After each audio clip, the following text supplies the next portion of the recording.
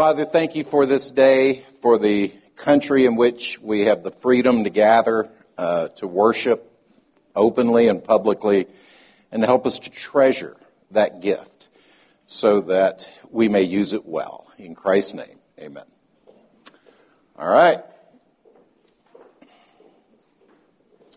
While we are getting our place adjusted,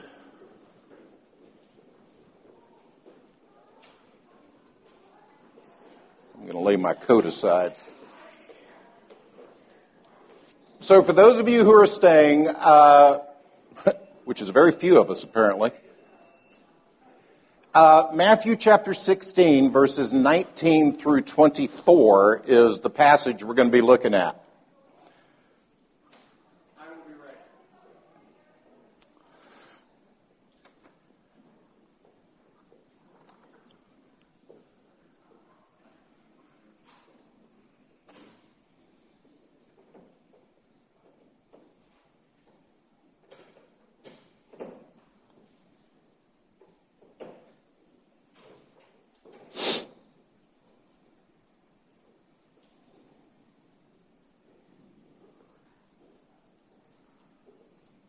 So while we're looking this up, I just want to preface this by how many of us would say that anxiety is a significant part of our culture / a significant part of our own lives?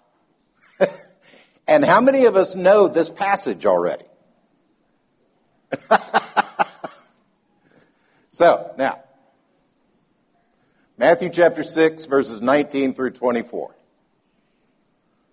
Do not lay up for yourselves treasures on earth, where moth and rust destroy, and where thieves break in and steal. But lay up for yourselves treasures in heaven, where neither moth nor rust destroys, and where thieves do not break in and steal. For where your treasure is, there your heart will be also. The eye is the lamp of the body. So, if your eye is healthy, your whole body will be full of light. But if your eye is bad, your whole body will be full of darkness. If then the light in you is darkness, how great is the darkness? No one can serve two masters, for either he will hate the one and love the other, or he will be devoted to the one and despise the other. You cannot serve God and money. Now, go ahead and read verse 25, please. Therefore I tell you, do not be anxious about your life, what you will eat or what you will drink, nor about your body, what you will put in, what you will put on. Is not life more than food, and the body more than clothing? So, of course, that goes on into the passage of consider the birds of the air and the problem of anxiety and not being anxious. Now, as I said, none of us are unfamiliar with the passage. And yet every one of us are anxious. Sometimes all the time. Sometimes on several different occasions for several different reasons. But anxiety becomes a real issue. And it's that first part that leads to the therefore of verses 25 to the end. Did you see that? Because of verses 19 through 24, therefore, do not be anxious, etc., etc. So really the heart of this issue of anxiety, and by contrast, the call to live the carefree life, the heart of it is verses 19 through 24. And at the heart of verses 19 through 24 is verse 22.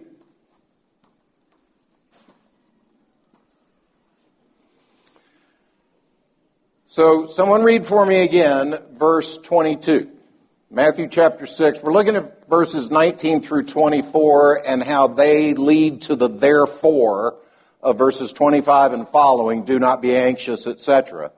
But at the heart of 19 to 24 is verse 22. The eye is the lamp of the body.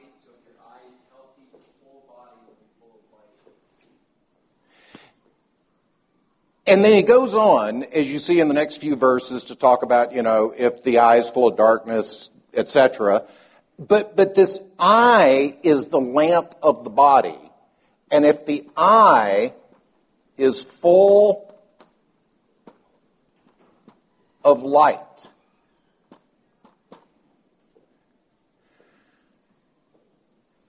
now, the what would Jesus do thing sounds shallow. The looking unto Jesus, the author and perfecter of our faith, is biblical. It's a command. It's a command to press on and to endure. But it's when our eye is fixed on who is the light. And of course that's, who's the light of the world? Jesus. When our eyes are fixed on the light, when our eyes are full of light, you notice that it reflects, so that he doesn't say the light shines into your eyes, but rather he says the eyes are the lamp. It's going to reflect outward as we are full of light, as we are focusing upon Jesus Christ, as we are living in his provision. And Bonhoeffer says, in the same way that God provided the manna day by day for Israel, and if they saved any over for the next day it was rotten, he says the disciple must receive his portion from God every day. Where our treasure is, there is our trust, our security, our consolation, and our God. Hoarding is idolatry. So do you see? I think he's absolutely right. When we place our trust and you think, I was in Uganda during the housing crash of, it was 2007. I was in Uganda. I heard about it. And one of the things that I heard about was people whose lives were ended and were committing suicide. That there were people whose lives were destroyed, and their retirement was gone, everything was wiped out, and they felt they had nothing more to live for. And that's a grotesque example of a heart problem. Understandable. I mean, I thank God I have never been wiped out, and thank God he has not chosen that for me for my portion. But he does get to the core issue, which is where our treasure is. That's where our trust, our security, our consolation, and our God.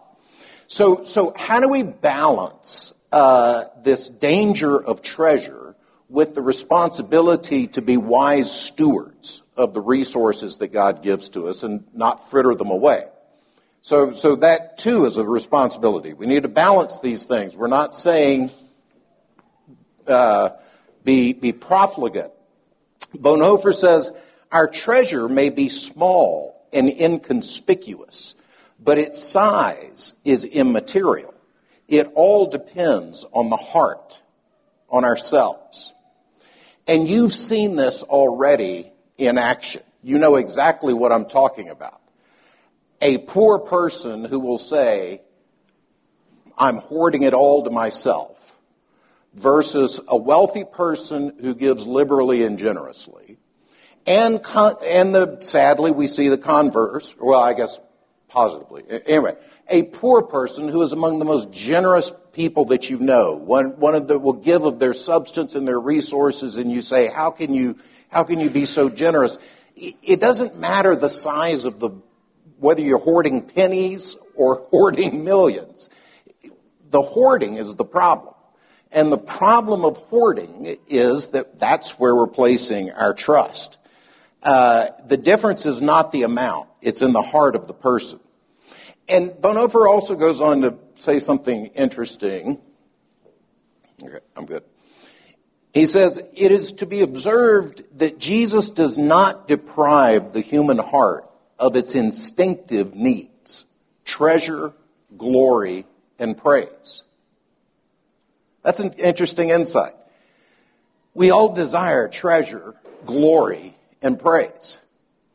But he places our treasure in heaven.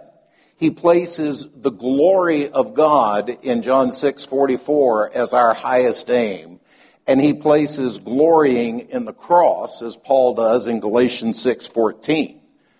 That's where we have eternal glory. That's where we have eternal treasure. That's where eternal praise is. And so the connection between our earthly treasures and our own anxieties, Bonhoeffer says, earthly possessions dazzle our eyes and delude us into thinking that they can provide security and freedom from anxiety. Yet all the time, they are the very source of all anxiety. Isn't that? What are the things you are anxious most about? Are they not your earthly treasures? Or the lack thereof, or the fear that they're going to go away, or that you're not going to have enough of them, or what? The very thing that we think having enough of is going to free us from anxiety, or is the thing that becomes the source of anxiety. And Bonhoeffer goes on to say, anxiety is always directed towards the future. Anxiety is all about what will happen if. If our earthly possessions take the place of God and his daily provision, then we are misusing them. Earthly goods are meant to be used for today. If we look to earthly treasures for security, we are dethroning God and presuming to rule the world ourselves. And again, this is about the issue of the heart. If we're thinking that having the right 401k or retirement or house or whatever status, treasure, bank account, if we think that that is where it's finally going to free us from anxiety, then what we're doing is ultimately placing this thing in the place of God. And this thing becomes the God who, when he fails, leads a lot of people to jump out 20-story windows. Sadly, I don't say that lightly. But Bonhoeffer goes on to say, neither anxiety nor work can secure our daily bread, for bread is the gift of the Father. And that's an interesting point. So the response to this is not one of laziness. Just as the response is not one of profligacy, the response is not one of laziness. The children of Israel weren't told to slouch around in the wilderness because God was going to give them bread every day. And so he quotes Martin Luther on this. And so this is Martin Luther. It is a man's bound duty to work and do things, and yet at the same time to know that it is another who nurtures him. It's not his own work, but the bounteous blessing of God. It is true, the bird neither sows nor reaps, yet she would die of hunger if she flew not in search of food. But when she finds food, it is not her work, but the goodness of God which placed it there. And that's the carefree life. When we are truly placing our cares in God, when we are truly filling our eyes with Christ, then of course we work. The bird goes and searches. But she didn't produce the seeds. She discovers what God had for her. And he goes on to say, and we know this intellectually, at the end of the disciples' journey, whether that journey ends with you laying your head on your pillow for the final time in a mansion, or whether that journey ends with you laying your head for the final time on the pillow of a guillotine, however your journey ends, the Lord is going to ask you at the end of your life, did you lack anything good?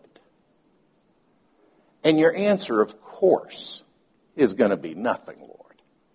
There's nothing good that I ever lacked from you. And so, how can he respond otherwise, Bonhoeffer says, when the disciple knows that despite hunger and nakedness, persecution and danger, the Lord is always at his side.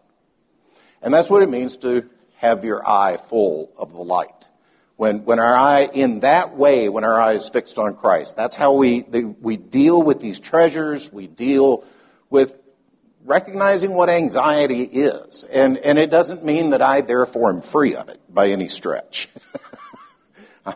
I speak not as one who is attained, but I speak as one who sees a distant light towards which I press. But it is that light of seeing these treasures in their proper place. Father, we do thank you for your grace and mercy to us. Help us to fix our eyes upon Christ in all that we say and do. In his name, amen.